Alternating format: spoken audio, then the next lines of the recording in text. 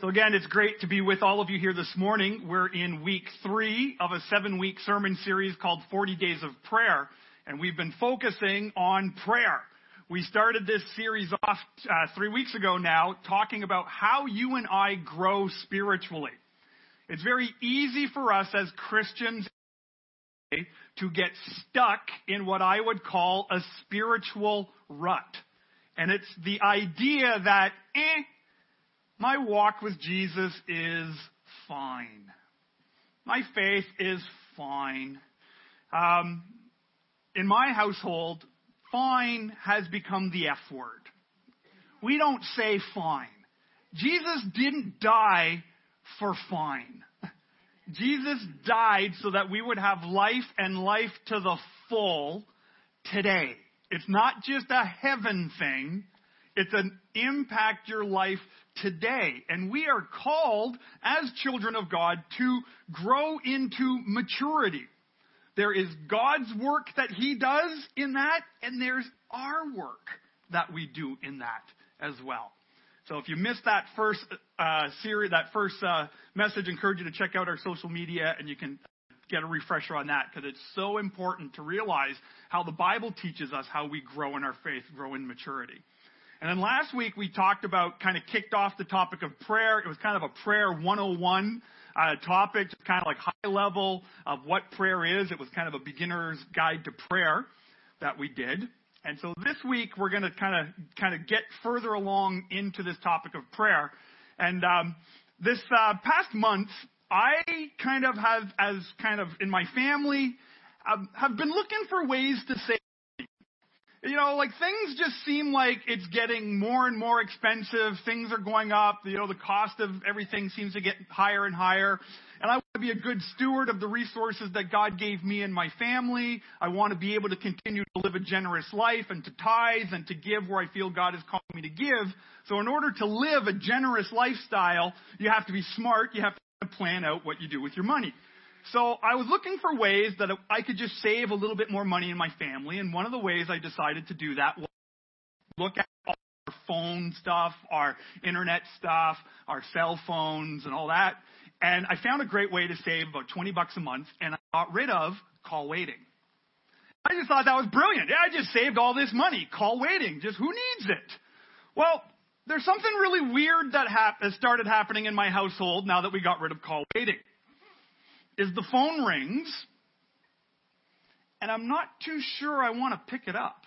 It's like ringing, and I'm looking at it, and I'm like, okay, well, this could be important. This could be someone from the church, or it could be a family member. I should get it. 9 times out of 10, it's someone calling to clean my furnace and clean my ductwork, and I'm on every list to stop calling me, but they keep on calling all the time. And then, so you kind of look up and you pick it up, and then someone just starts talking to you, and they just start talking. And it's like, they're talking to you like you know who they are. You ever have that? Where you pick up the phone, and this person's just talking away and talking away and talking away, and you have no clue who it is. And you're like and you're very guarded at that moment. You don't know what you should say, what you should out who this is, and then finally the voice kind of clicks in, you clue in, you know who it is. Oh, okay, now you can start talking. Right? Well, I bring this up because I firmly believe that prayer is exactly the same way. If you do not know who you are praying to, you are not going to open up honestly in prayer. Let me say that again. If you do not know who you are talking to, you will not open up honestly before God in prayer. See, we live in a culture today that has a lot of different views about who God is. A lot of people in our world today believe that God is an angry God who hates, just wants to make sure that you have no fun in your life. That God is this angry man sitting on a throne, waving this holy finger saying, you're no good, you're no good, you're no good. And he just sets up this big list of here's all the things that you can't do in your life because I hate you and I don't want you to have any fun. People believe that about God.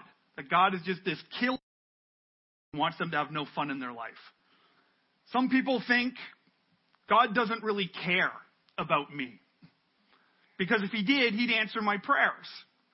Or if he did, my life would be going a lot better. I wouldn't have struggles in my family. I wouldn't have struggles in my finances. There wouldn't be these.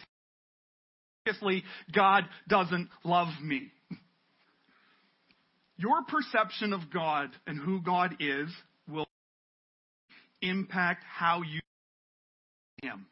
And that's kind of our big idea that I want to unpack today. The big idea is this. What you know about someone determines how you talk to them. What you know about someone determines how you talk about them. So today what I want us to do in this series of 40 days of prayer is I want to help all of us get a better understanding of who God is so that we could pray to him more. Now, when you talk about God, there's a lot of topics, there's a lot of characteristics of God that we could address. Right? God is an amazing God. He's a huge God. There's so many amazing qualities about God. We could talk about God's omniscient. That means God is kind of all-knowing. We could talk about God's omnipresence, the fact that God is everywhere. We could talk about God's omnipotence, that God is all-powerful. We could talk about how just he is, how loving he is, how unchanging he is, how holy he is. There's so many things that we can address. But today, to look at just one characteristic of God. And I believe if we truly grasp this characteristic of God, it will radically change how you and I pray to God. And it's God's goodness. I want to talk today about God's goodness. And I want to kick this off starting with this verse in Psalm 100. Danielle read it earlier during our time of praise. And Psalm 100 verse 5 says this. For the Lord is good, and his love endures forever.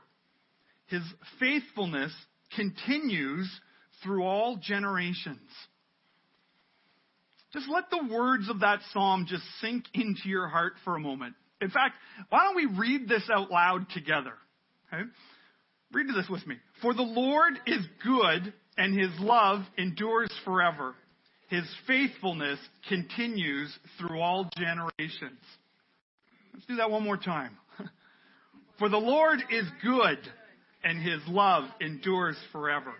His faithfulness continues through all generations. The Lord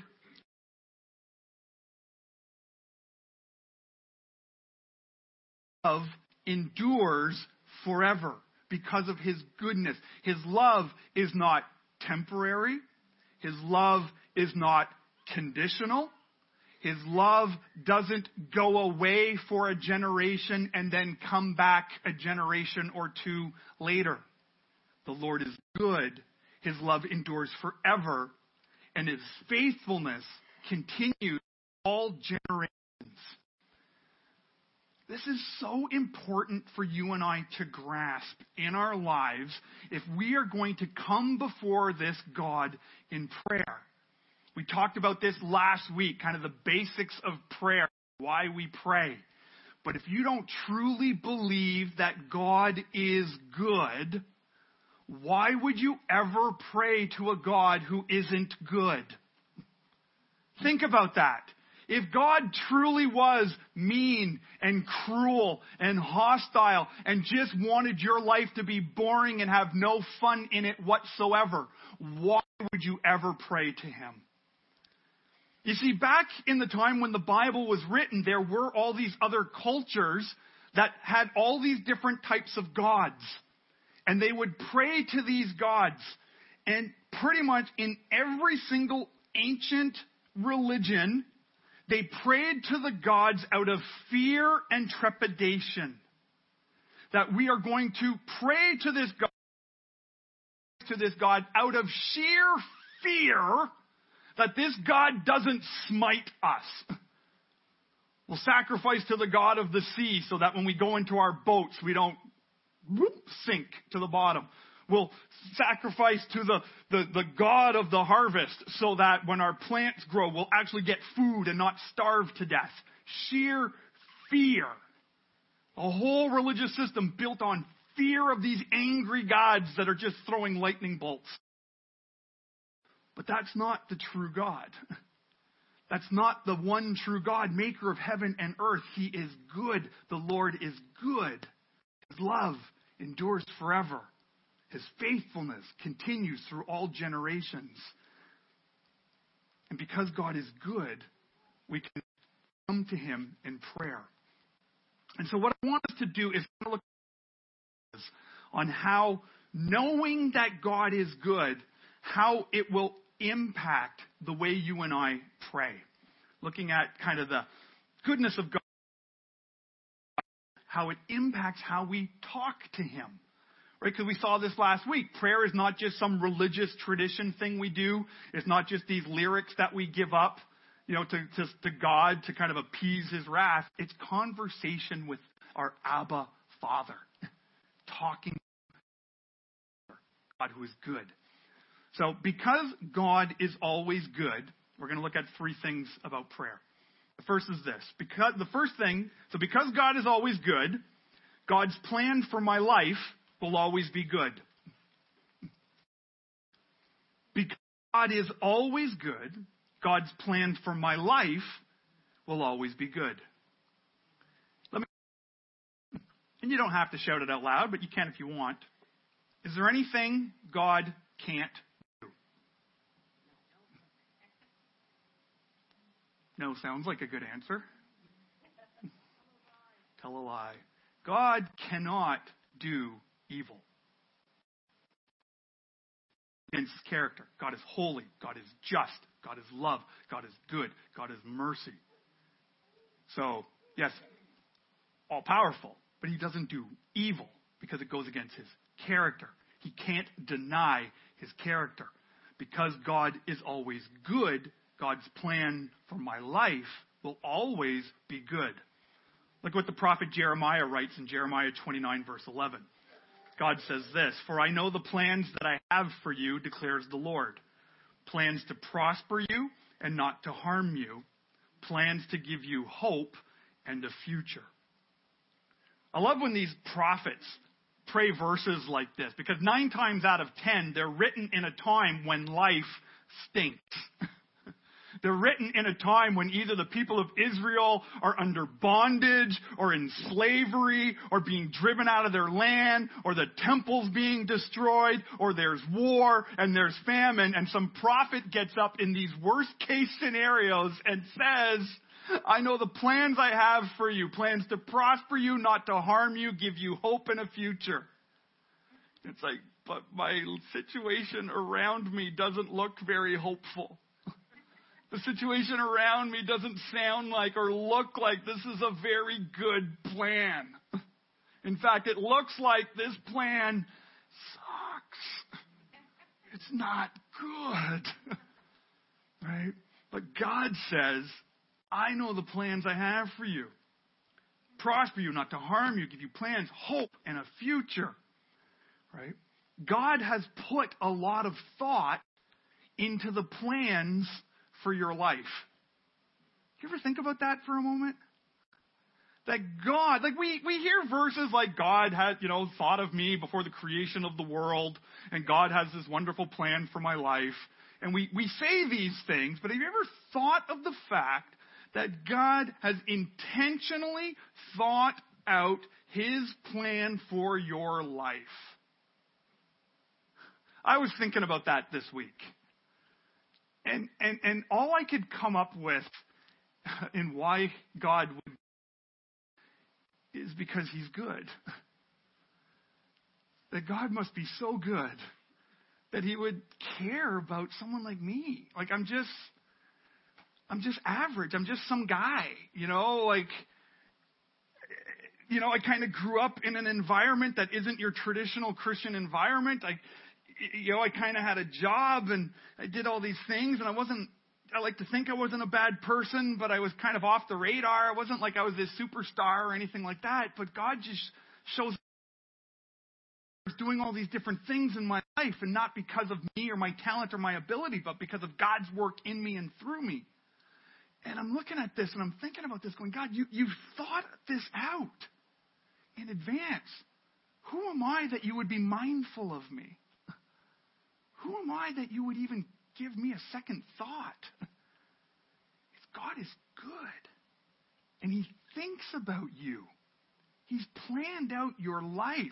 I love how the psalmist writes this in Psalm 31, verse 19. It says, how abundant are the good things that you have stored up for those who fear you, that you bestow in the sight of all on those who take refuge in you.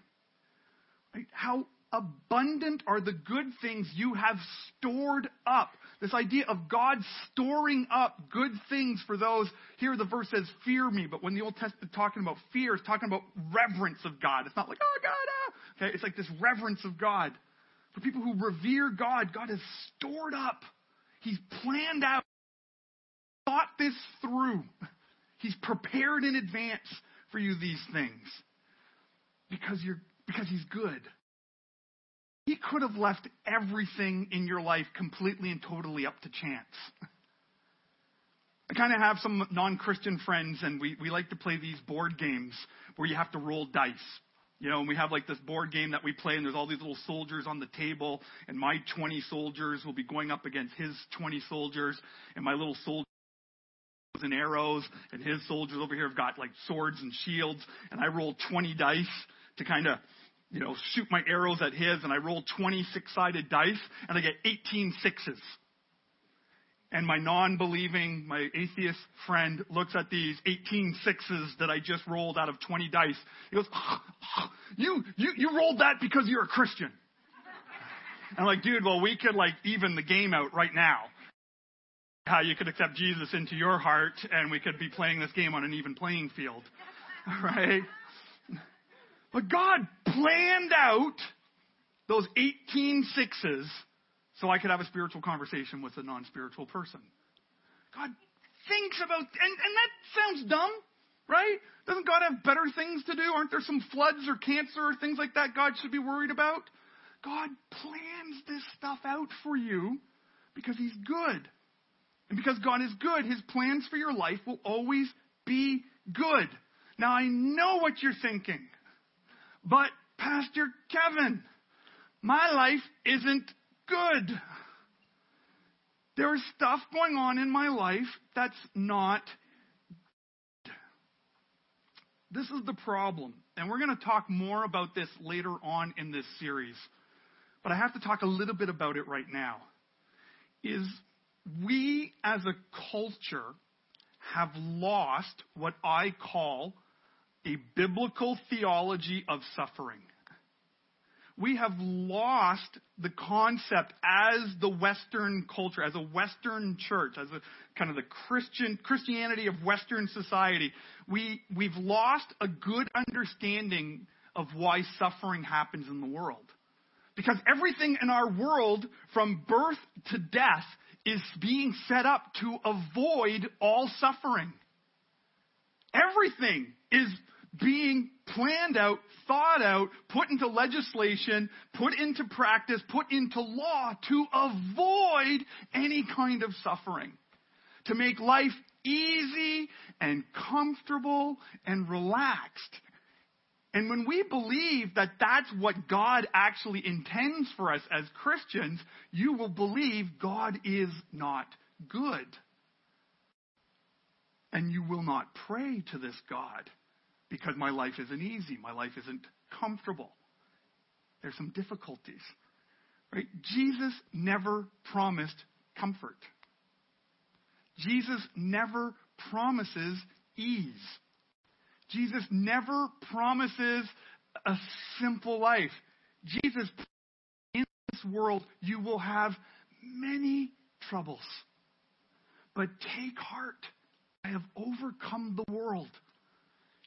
Plans for you, even in times that are not good, in times of suffering, my plan for you is still good because I am good. Right? This is what Romans chapter 8 verse 28 says. This is the Apostle Paul wrote. He goes, and we know that in all things God works for the good of those who love him, who have been called according to his purpose. The Greek word here that says all things A better translation for that is all things. Every situation. The Greek here is not just talking about good situations. It's in everything.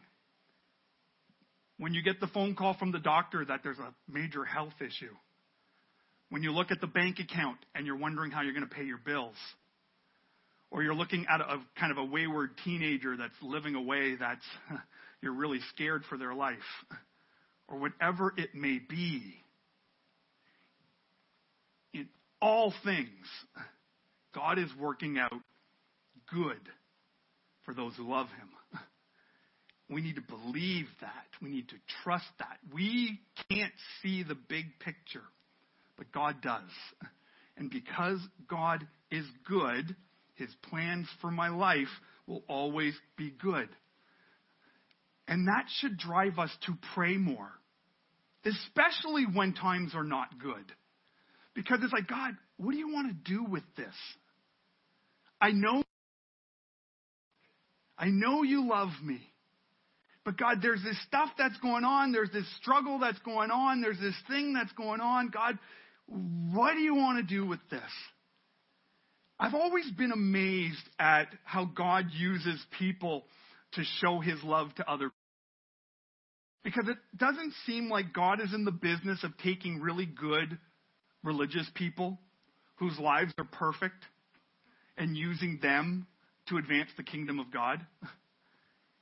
God seems to be in the business of taking broken people, sinful people who have been hurt and wounded and loving them and healing them and restoring them and equipping them and then sending them out to do ministry to reach other hurting, broken people. I've loved when I've seen ministry leaders who do kind of, alcohol or drug recovery, who are former alcoholics and drug addicts, who God healed and restored, and they can minister to these broken people in ways that no one else could because they get it and they can love on them. Divorced people who've done divorce recovery ministry for people. People who've gone through cancer to help walk alongside other families that are going through cancer. It's incredible how God uses our pain to do so many good things in the world. But if we think God hates us, God's mad at us because we are suffering a little bit, we'll stop praying. We don't know the plan that he has for us. So we have to cling to the truth. Because God is good, I know God's plans for my life will always be good, even if I don't feel like it's good. So that's the first thing about God's goodness, how it drives us to pray. The second is this. So because God is always good, God always gives me what I need and not what I deserve. God always gives me what I need and not what I deserve. How do I say this nicely? Oh, there's no way to say it nicely. Here's the reality about you and me. Every single one of us have sinned. No exception. And if you're here today and you believe, no, actually, you're wrong. I've never sinned. You've got the sin of denial. and maybe lying. And all these other things, okay? All have sinned and fallen short of the glory of God. There is only one person who's ever walked this planet to be without sin. His name is Jesus of Nazareth. That's it. And you ain't him. I ain't him. We have sinned. And when you look at holy God, just God, God must deal with sin. You and I, in our sin, even what we would consider in our humanness to be the smallest of sins, because of God's great character, because of his holiness and his justice, you and I deserve hell. We do. All of us, because of our sinful nature, because of the sin that we've inherited from Adam and Eve, and because of the sin that we have done freely and by our own choice, not by the sins we've done by accident. You have sinned on purpose. All of us have. By choice, we are sinners. We deserve punishment. And God is so good that we don't get what we deserve. That is the heart of the gospel, that we are not getting what you and I deserve. All right, look at how the psalmist put this in chapter 103, verses 10 and 12. It says, God has not treated us as we deserve for our sins, or paid us back for our wrongs. In his goodness, he has taken our sins away and removed them as far as the east is from the west. How far is the east from the west? I never quite figured that out. It's pretty far. I think it's infinite. Just kind of goes off planet and keeps going. Warp drive to find the end of it. God has separated it because of his goodness. Because God is good, he's giving us what we need and not what we deserve. There are so many stories in the Bible where you can see this played out, where God doesn't punish people for their sin, where God doesn't give people what they deserve, but rather he gives them what they need because he is good. And a great example of that is King David. Right? King David in the Old Testament is known as a man who is after God's own heart. He's kind of built up as this incredible spiritual leader, a man who loved God, and God blessed his kingdom and did amazing things through his life and through his lineage. Yet David saw another man's wife, slept with her, knocked her up, lied about it, got the husband to come back, had him killed, and then tried to cover that up. And God looks at this person and says, I love you. And your sin is as far away as the east is from the west, because of David's heart in that moment of dealing with his sin. David writes in Psalm 51, verse 1 and 2, he writes about this failure of his. He writes about this sinful time of his life.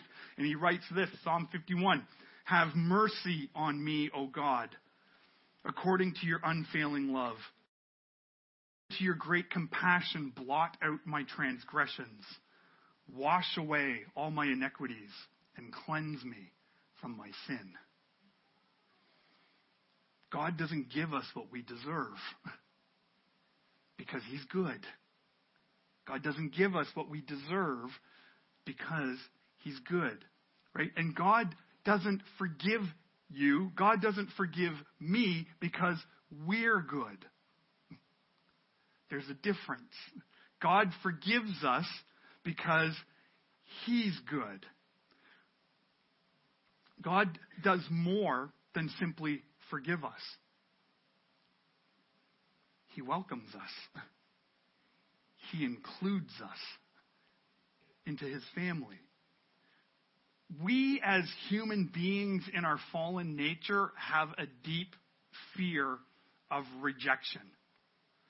And you and I will do stuff that we would think we would never do, simply to be accepted by other people around us.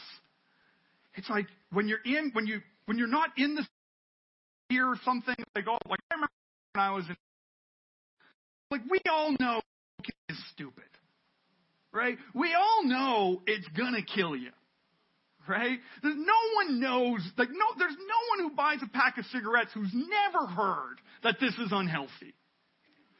And yet, for some reason, when you get around a certain crowd of people, and I've done it, is I pull out my pack of smokes and I light it up. And are we cool? And you force yourself to smoke it. So that everyone around you thinks you're cool because you're afraid of being rejected. Why do we do that? There's something in us that wants to be included, that wants to be accepted, that wants to be part of something outside of ourselves. And that's what God has done for us. When Jesus died for you, when Jesus rose from the dead from you, when Jesus sent the Holy Spirit to come in you, he has knit us together. He has brought us into the family of God. There are no orphans in the family of God. There aren't any. You might feel like you are one, but you're not one. We are brought in. He has dealt with this rejection. And so because God is good, he never rejects us. I love talking with Christians who believe that we can lose the love of God. There are different Christian beliefs. I believe that once you accept Jesus as Lord and Savior, you are in the hands of God and nothing can pluck you away from God. Once you are saved, you are always saved. I firmly believe that. Other Christians say, well, there seems to be some verses that say the contrary, and I believe you can lose your salvation. Here's what I love saying to them, because this is fun for me. I like kind of debating theology every once in a while. I look at these people and I said, if you were capable of losing your salvation, you would have lost it by now. Right? If you were able to lose the love of God, you have done something since you've accepted Jesus that you know, oh boy, I'm sure glad God never rejects me because I should be rejected for this one. But God never rejects us because he is good and doesn't give us what we deserve. Instead, he gives us what we need, and what we need is him. There is no other relationship in the world like that. None. Even according to the Bible, not even our relationship with our parents is that loving. You know that? Look what the Bible says about our relationship with our parents. In Psalm 27, it says, though my father and mother forsake me. What? That's in the Bible? It's in the Bible. It's like, oh, this kid, get out! Though my mother and father forsake me, the Lord receives me. I remain confident in this. I will see the goodness of the Lord in the land of the living. You can approach God in prayer because he'll never reject you. He'll never reject you. You can always come to him in prayer. You can be bold in your prayer because God is good and he's gracious to us. Not giving us what we deserve, but giving us what we need. And then the final thing I want us to God is good. God put my good above his own good. Because God is good, God put my good above his own good. God died for you. Jesus left heaven, the thrones of heaven, the kingdom of heaven, the ultimate glory of being in the presence of the triune God, Father, Son, and Spirit. Jesus is born of a virgin, lives life as a man, fully God, fully man, is tempted every single way that you and I are tempted, but yet was without sin. And he's accused of blasphemy by sinful men and women. He went around and said, I am God. He didn't say, I'm just a good moral teacher. I'm a rabbi you should listen to. He said, I'm God. And they killed him for that. They put him in a tomb. And 3 days later, he rose again in victory over sin and death. He ascended back into heaven, and now he is seated at the right hand of God the Father, speaking on our behalf to God.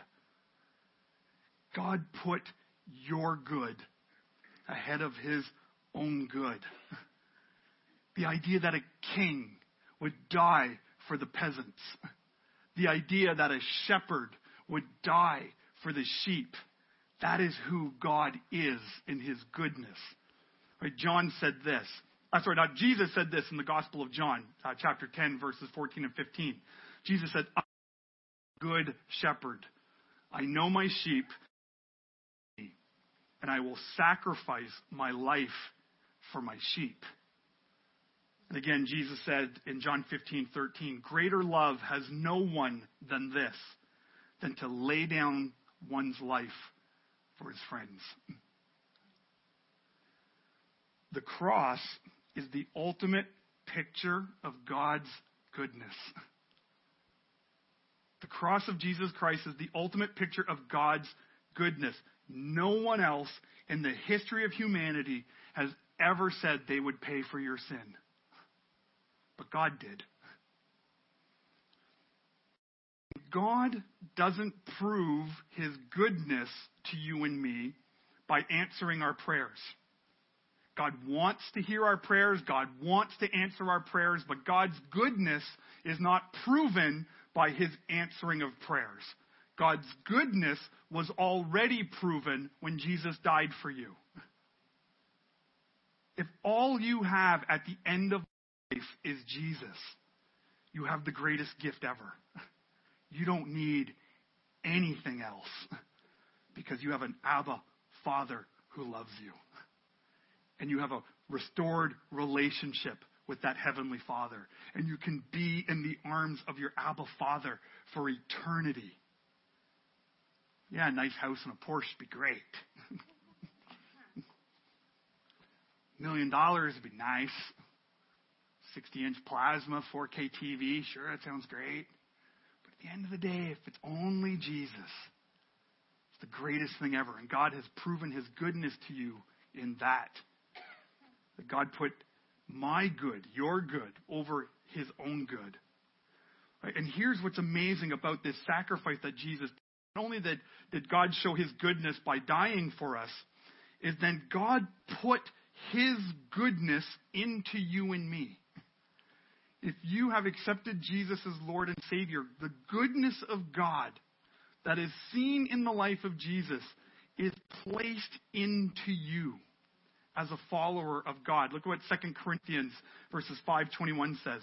God made him, being Jesus, who had no sin, to be sin for us, so that in him we might become the righteousness of God. Right? Other translations put it this way. It says that in exchange, he poured God's goodness into us. The goodness of God is placed into the heart and lives of every single Christian. Because God put mine above his own good.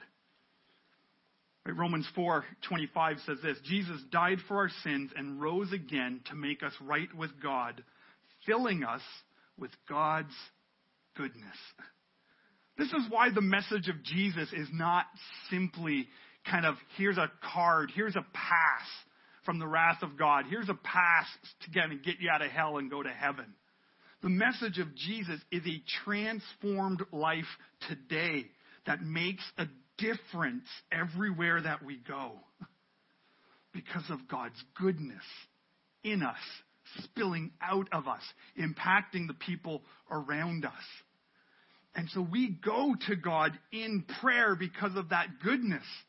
Say, God, because I didn't get what I deserved, because your plan for me is good, because, God, you put my good above your own good, God, how do you want to use me today to show this world how good you are?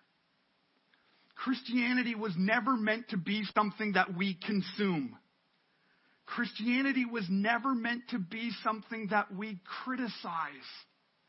Christianity was meant to be something that you and I, because God so loved us that Jesus would die for us. And he builds us up, he cleans us up, and then he sends us out to bring that love and that goodness everywhere that we go. Everything that God does is for your good because of his goodness. What you know about determine how you talk to them. Until you truly believe in the goodness of God. Until you are absolutely convinced that God is always good to you. If you don't ever get there, your prayers are going to be powerless, passionless, and pointless. The same power that rose Jesus from the dead is in you and me. So how do you pray? God, just bless this food in my body. May God give me a nice day. We say, God, use me to change the world. God, there is a world out there that desperately needs to know how good you are. They don't need to know which political party we hate. They don't need to know which people group we hate. They don't need to know what decision people are living by that we hate. They already deep down know. People who are struggling in their sin don't need us to point out their sin. They already know what it is. They don't need us to call them they're no good. They need us to show them the goodness of God. And it starts by how we pray for them, how we pray for ourselves, how we pray for our family, how we pray for government, how we pray for our church. That's why prayer is so key. And it has to be hinged on the goodness of God. So let's pray together. God, we praise you because you're good. And some days, Lord, I will admit that I don't fully grasp your goodness. There are days when life can seem overwhelming, when I can get cranky. Yes, even pastors get cranky sometimes. So God, forgive me for those times when I take my eyes and my thoughts and my heart off of your goodness and get focused on situations around me. Forgive me, Lord, when I'm too focused on my sin or the sins of others and how those are impacting life. And God, help me. Help all of us to be focused on your goodness. Because, Lord, you are good, and your love endures forever. So help us, Lord, to make that our reality over these 40 days of prayer. As we look at Bible verses every day, as we pray every day, as we discuss these topics in our life groups during the week, God, help us to be focused on your goodness, and that your goodness would impact how we pray to you. And then that those prayers would be heard by you, and Lord, move in powerful ways in our lives and in the lives of those we love. And we would see more people come to know the goodness of Jesus. We'd see more people set free from the power of sin and death. And we would see you glorified by your goodness at work in your church. God, as we collect our tithes and our offerings now, pray, Lord, that you would use these gifts, use this tithe, use this generosity of your children for your glory. Use this money to continue the great work that you are doing in our church, in our fellowship, in our church plants, and around the world, Father, through our missionaries. You are doing great things, God, and we give you all the glory for that. And as we continue to worship, Lord, help us to remain focused on your goodness this morning. And we pray all this in Jesus' name. Amen.